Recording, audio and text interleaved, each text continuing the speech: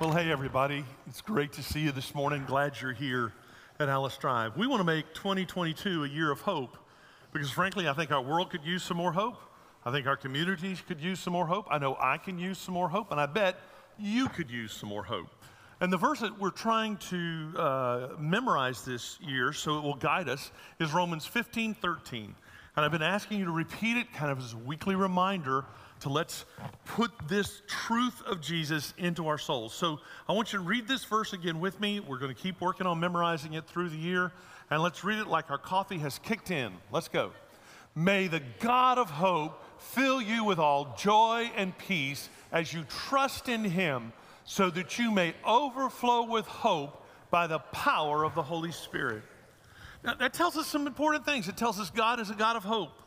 And it tells us that he wants us to have the Spirit cause hope to overflow. But it also tells us something else very important, that hope is a byproduct. In other words, if I just get up in the morning and I say, I'm going to be hopeful, usually doesn't work. Instead, when God fills us with his presence, with his peace, with his joy, that's when we become people of hope. Hope is the byproduct.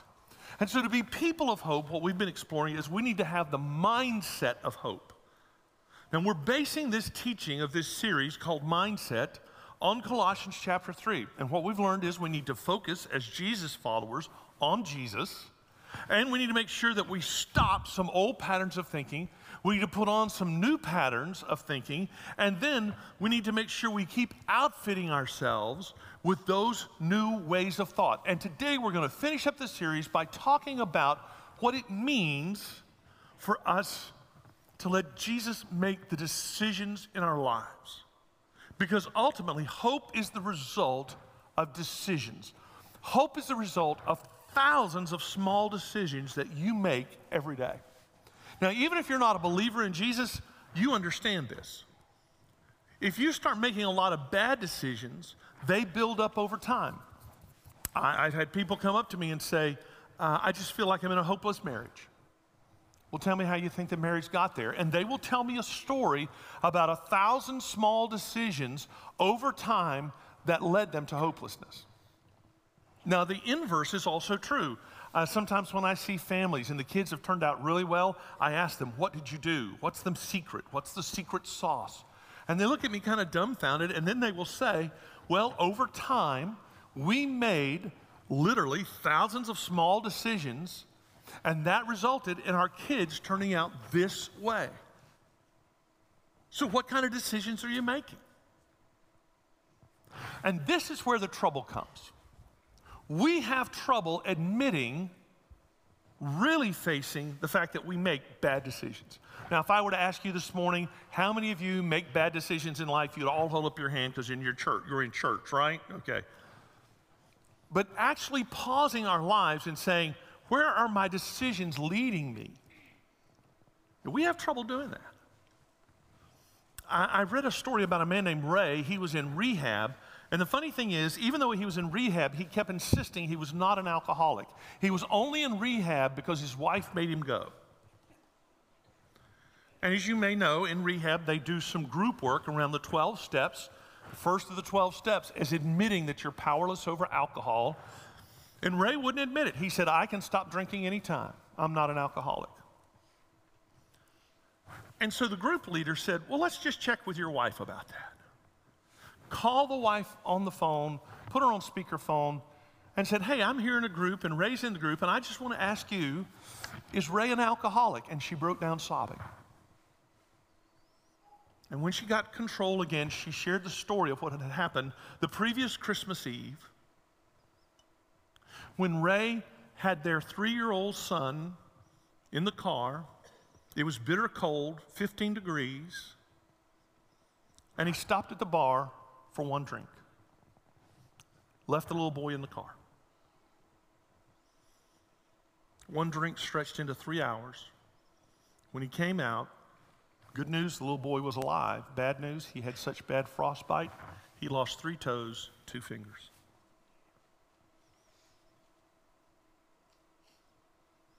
Now you're saying, I'm not Ray. I'm not in rehab. I would never do that. I get that. Let me tell you what I've experienced. When I look at the man in the mirror as he really is, I find that there are some small decisions I make every day that have led me to some things in my life that just aren't good. They're just not good. And my hunch is that's true for you too. And we can't have hope until we take responsibility for the decisions we make. And if you're struggling right now and saying, I just don't have much hope in my life, let me suggest to you that it may be because you're making decisions that don't lead to hope. So I want us to unpack what it actually means for us to have this mindset of hope and make decisions that will lead to hope. Now, this is going to be a more teaching sermon, so you might want to take notes. Notes are these things that you write on your phone or on a piece of paper, okay, just for those who may not know. And we're going to look at this passage that was read, and we're going to seek the answer to 4 questions. And the 4 questions, I'm going to go ahead and give them to you now, but don't feel like you have to write them all down now because I'm going to go back over them. First question is, who makes the call? Second question is, what's the word? Third question is, what's the standard? Fourth question is, what's the attitude? So let's dive in, start with the first question, who makes the call? Verse 15, Colossians 3. Let the peace of Christ rule in your hearts, since as members of one body you were called to peace, and be thankful. Okay, so the first thing we hear is the peace of Christ. What's the peace of Christ? The peace of Christ is offered to every person in the world. The peace of Christ starts with Jesus dying on the cross for our sins, and then with his resurrection demonstrating that he has the power not only to forgive our sins, but to change our lives. And when you invite Jesus Christ to take charge of your life, when you ask him to forgive your sins, then that peace enters your life. You know that no matter what happens to you, no matter what has occurred in your past, no matter what tragedy might befall you, you have the peace of Jesus Christ. And when it rules in your life, it is above everything in your life. Now that word rule, it comes from a Greek word which means to umpire, to referee. It's the same word that described the judge of ancient Greek athletic contests. So we would think about a guy wearing the black and white stripes, right, with a whistle. What if you gave Jesus the whistle? What would happen in your life? What if you went to him and said, okay, Lord, I want you to make the decisions. Now, let's break this down real practically, because here's the truth about all of us. When it comes to making decisions, that happens in our hearts. Remember, our hearts contain our wills, but our wills, our hearts, are greatly governed by our thoughts and our emotions. In our thoughts, there are memories. We have strong voices that speak to us. My mother has been dead now for 9 years. Yet when I sit down to eat a meal, I still hear her voice. Her voice is telling me, clean your plate. Now, folks, I don't need to clean my plate anymore. You know, and I would gladly package up my leftover food and send it to the starving people in China, but I don't think it's going to make it, and they don't look as hungry as they used to. Why do I still listen to that voice? That's the power of memory. A man told me one time, he said, every time my boss loses his temper, all I can hear is the voice of my father from my childhood berating me for not doing something perfect. That's a powerful voice. But voices from your memory are not the only voices that guide you in decision making. You also have voices of temptation. Voices of temptation that tell you one more piece of pie won't hurt, right? But remember, where you are today is the result of thousands of small decisions that you made over time. The reason some of you are really struggling is because you have not really paid attention to those small decisions. And that's where we get this entitlement mentality. We say, I deserve this. The consequences don't matter. It's okay for me to steal from work because they don't pay me enough. It's okay for me to cheat on my taxes because the government wastes my money. Do you hear how we begin to justify decisions? This is why you cannot merely trust yourself as a decision maker. Now, as you mature in Christ, you can trust yourself more. But still, the gold standard is, Jesus, what would you do? If you make this decision, Jesus, what decision would you make? What would happen in your life if Jesus made the final call?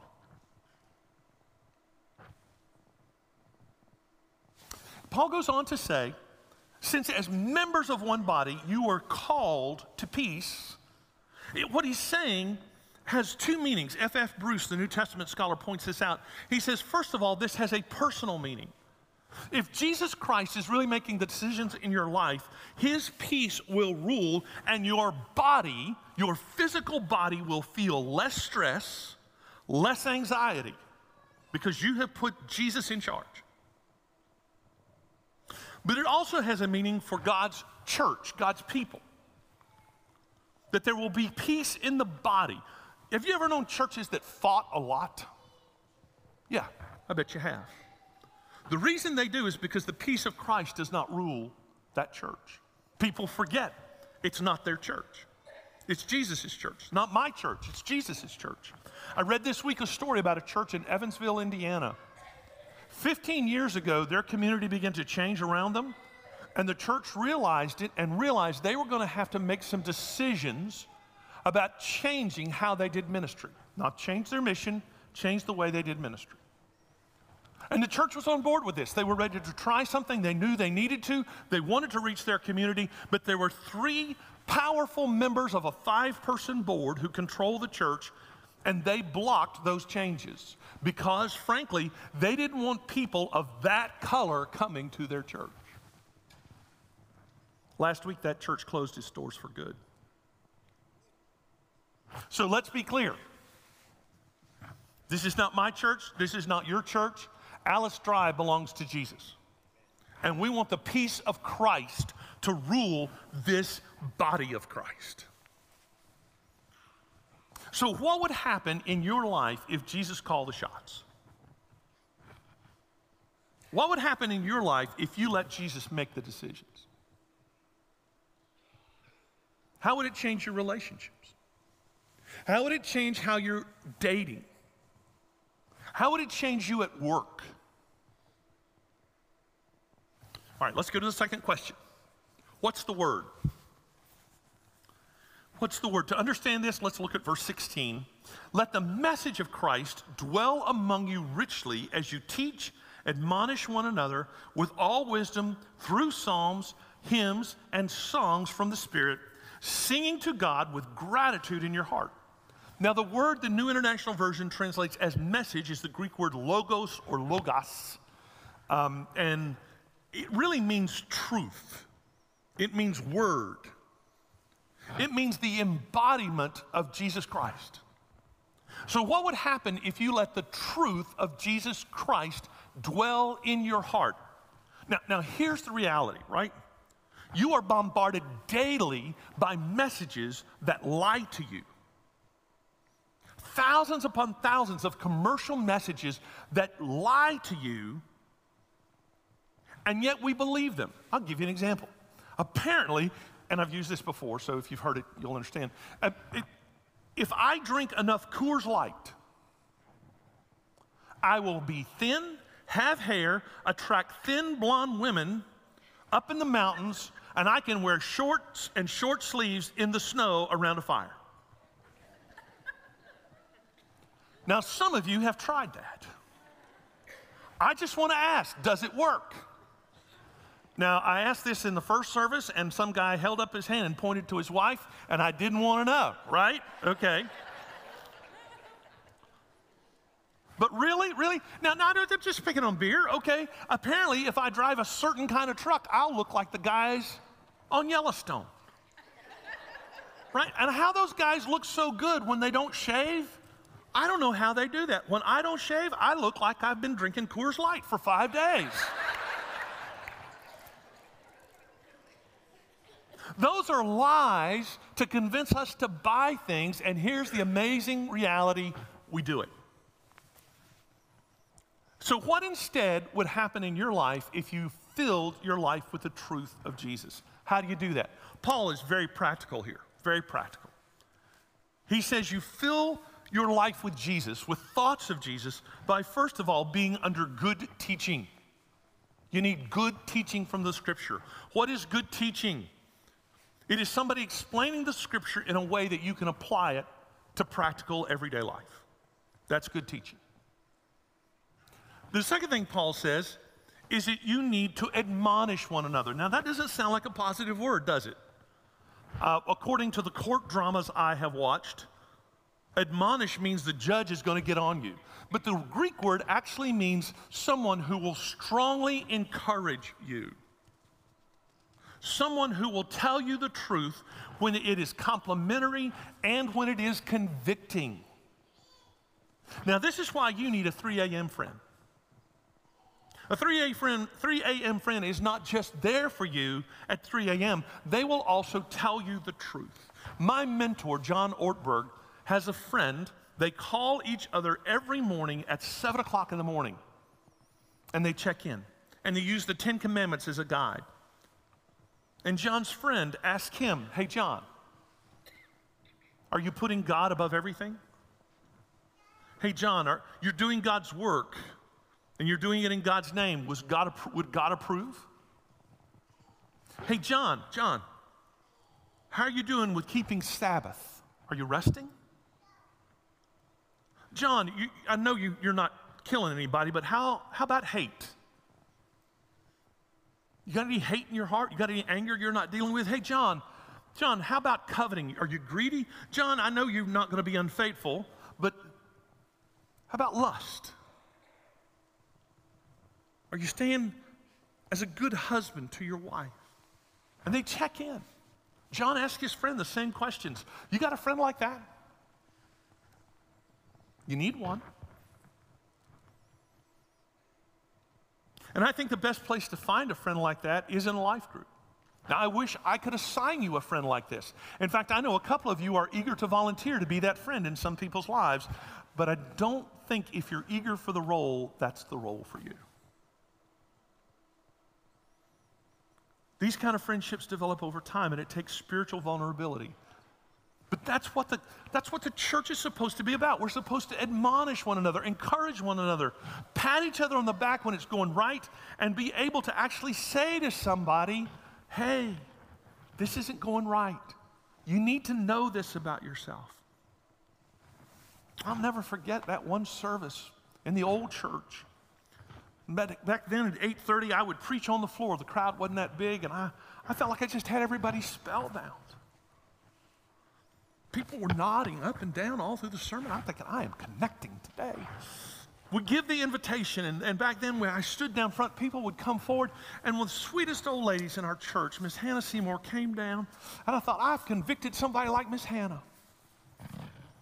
Miss Hannah took my hand, and she whispered in my ear, just in her sweet, sweet Graham accent, and she said, "Pastor,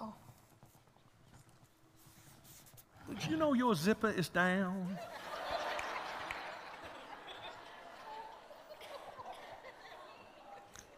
You need somebody to tell you the truth. I'm here to tell you. So what would happen in your life if you filled your mind with thoughts of Jesus? Now, we're not done yet. We're just talking about admonishment. There's also wisdom. The best source of wisdom is the Scripture. It has stood the test of millennia. No other world religion has a written record that goes back as far as Christianity's. And we can trust this book. There's wisdom here. Read the stories of the Old Testament and the New. See what Jesus teaches us. You know, Jesus is the smartest person that ever lived. We don't think of him that way. And then Paul teaches us that we're to sing songs. We're to sing psalms as in the book of songs. Those were set to music back in the day.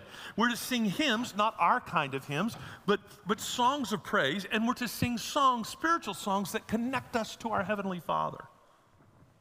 Now, why is singing so important? Singing is important because it's a physical action expressing thought and emotion. I bet you've heard songs that made chill bumps go up and down your arms.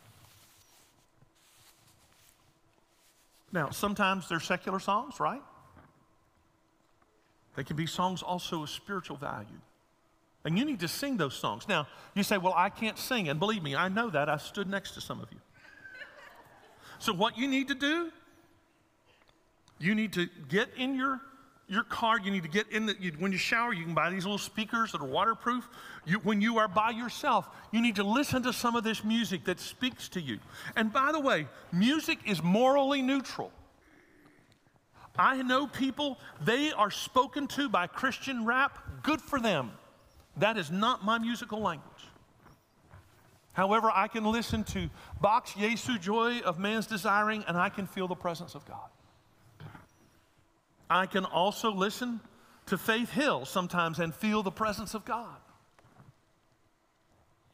You need to find what is your musical language and let it work for you.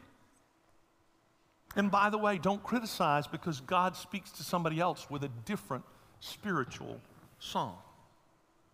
It's okay. It's okay. So what would happen in your life if you filled it with your thoughts with if you filled your thoughts with minds of Jesus? That's not bad either. If you filled your mind with thoughts of Jesus. If you were under good teaching, you had friends to admonish you, if you were able to get wisdom in the Scripture, study the Bible yourself, if you were able to sing these songs. See, this is one of the reasons I think Christians need church. We can't just do this on our own. We need the support and encouragement of one another. Now, let me go to the third question. Move on. What's the standard? Everybody has a standard for making decisions. What's your standard? What's your standard? You may not even be aware of your standard. But in the thousands of decisions you make every day, you've got a standard. There were 3 preachers talking about the standard for setting the pastor's salary. And they were explaining how they determine their own salaries.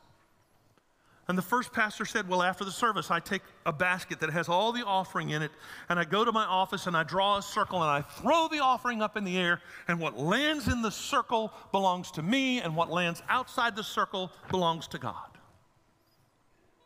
And the second pastor says, that's real interesting. I do something real similar, except when I throw it up in the air, what lands in the circle belongs to God, and what lands outside the circle belongs to me. And the third pastor says, well, that's just real complicated. Let me tell you what I do. I take that offering in the basket, and I throw it in the air, and what God wants, he keeps, and the rest that falls to the floor is mine.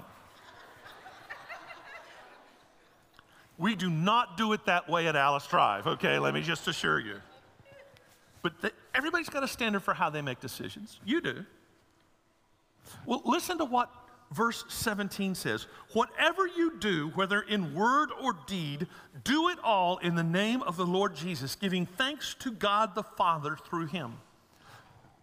So whatever you say, whatever you do, does Jesus approve? Now, I'm convinced we don't ask Jesus his opinion of what we say or do because we don't want to hear it. Because we know if he tells us not to do something, that means, okay, now I'm accountable. So we just don't ask. But do you really think that's a good strategy for building hope? I don't think so. If Jesus tells you not to do something, don't do it.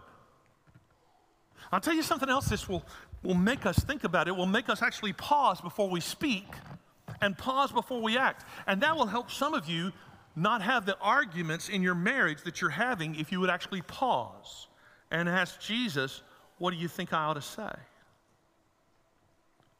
It would change how you act in certain situations if you would pause and say, now, Jesus, what's your opinion of this? I guarantee you, Jesus didn't approve of the standard any of those 3 preachers had for determining their salary. Jesus, do you approve of this? What would happen in your life if you asked Jesus if he approved what you said you were going to do and what you said you were going to say? Last question. What's your attitude? What's your attitude? Your attitude is intentionally steering your thoughts and feelings in a specific direction. So you've seen this. You've seen the same kind of tragedy happen to two different people, and they react completely differently. Why? Completely different, excuse me. They act completely different. Why? It's attitude. You can intentionally steer your thoughts, your feelings. That's attitude. What would happen if you had an attitude of gratitude? I want you to look at all three of these verses and look at what's present. In verse 15, we are told, be thankful. Verse 16, with gratitude in our hearts. Verse 17, giving thanks to God the Father through him. All three verses, same word, give thanks. Why is this so important? When you give thanks, you're remembering that the God who is at work in the past is at work in the present and will be at work in the future. Now, you actually have to slow down and think about, what do I have to be thankful for? What has God done for me? Sean Achor is a psychologist at Harvard, and they wanted to see the impact of gratitude upon people. So, they recruited some people to participate in the study, and it was very simply, for every day of this week, 7 days, write down 3 things that you're grateful for. Take 5 minutes, write down 3 things you're grateful for. And this is not a real complicated study, is it? So they did that, and here's the interesting thing. You know, people sometimes they would write down, I'm thankful the Thai food tasted real good last night. Sometimes they wrote down, I'm just thankful my teenage daughter gave me a hug. And if you have a teenage daughter, you know to be thankful for those things. And at the end of that week of gratitude, all the participants, 100% of them, reported feeling more positive, more hopeful after a week of gratitude. They followed up with them 1 month later. All of the participants reported feeling, 100%, all reported feeling less stressed, less anxious from 1 week of gratitude. They followed up 6 months later, and they found that those who had participated felt more hopeful. You need to be grateful because it's literally good for your health. It's good for your soul. And you know, you don't have to go to Harvard to do this. You can do this right here. It's very simple. Take time to practice gratitude. I've been thinking about this. I've had to travel a good bit this week. I'm thankful that God protected me on the trips. There's some crazy people on the interstate. I got to see my grandson yesterday, and I'm so grateful. When he sees me, he runs toward me. Well, he trots. He sort of waddles toward me with his arms stretched out. And I pick him up, and he lays his head down on my shoulder. He does this every time. And you know what the best part is? He doesn't do that with his Gigi. He just does it with me. Don't tell her I said that. You know, I'm thankful I get to preach God's word to you. It's a real privilege. Now, what would happen if you started this? What would happen in your life if you practiced gratitude? Now, all of this is building us toward a mindset of hope, that we will make decisions that will lead us to hopeful lives. And you may not realize it, but I've actually taught you this morning to do 4 things. First of all, surrender to Jesus and let him make decisions for you. And if you don't have a relationship with Jesus, maybe you go to church, maybe you've been baptized, maybe you're a member of a church, but this is different. This is actually saying, I want Jesus to forgive my sins and I want him to lead my life. If you surrender to Jesus and let him make decisions for you, what would happen in your life? I think you'd have more hope. I think you would. So do that. Here's the second thing. Intentionally fill your mind with Jesus' teaching. That means some of you need to prioritize studying the Bible. And you say, well, I just don't have time to study the Bible. Okay. You can get the U version of the app, U version. It's a Bible app. You can put it on your phone. Thousands of reading plans. But if that's too complicated, get a Bible. If you don't have one, we will give you one in the next step room. Start reading the book of Proverbs. It's got wisdom, whether you're a believer or not, it's got wisdom for you. You may need to make a commitment to sing. Okay? I know that seems weird, but this is the command. You may need to say, okay, I'm going to make an intentional commitment to actually participate more in church so I can worship, so I can have 3 a.m. friends who will talk to me about the tough things in life. And I just want to tell you, the older you get, the fewer people you have that will tell you the truth. And that's why you need these kind of people.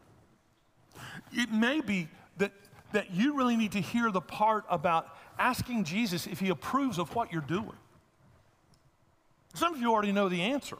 So you need to ask Jesus to help you begin doing the right things. Let him make those calls and actually approve of the way you're living your life. And I bet every one of you, you could improve your life by practicing gratitude. So I don't want to just leave you hanging with all this stuff, because I know it can be a little overwhelming, but I actually want us to do this. So we're going to do a prayer exercise to close the sermon today. So I want to invite you, if you would, to bow your heads, close your eyes if you're comfortable doing that. This just creates some space for you, some spiritual space. And I want to ask you a couple of questions, and you pray about it. Is there a decision in your life that's coming up that you need to surrender to Jesus and let him make that decision? Financial decision? Relational decision? Work decision? Do you need to let Jesus make that decision?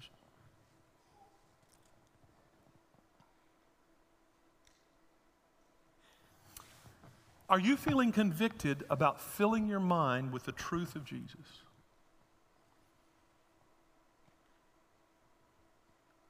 What do you need to do about that? Commit to reading the Bible? Making church regular, not sporadic?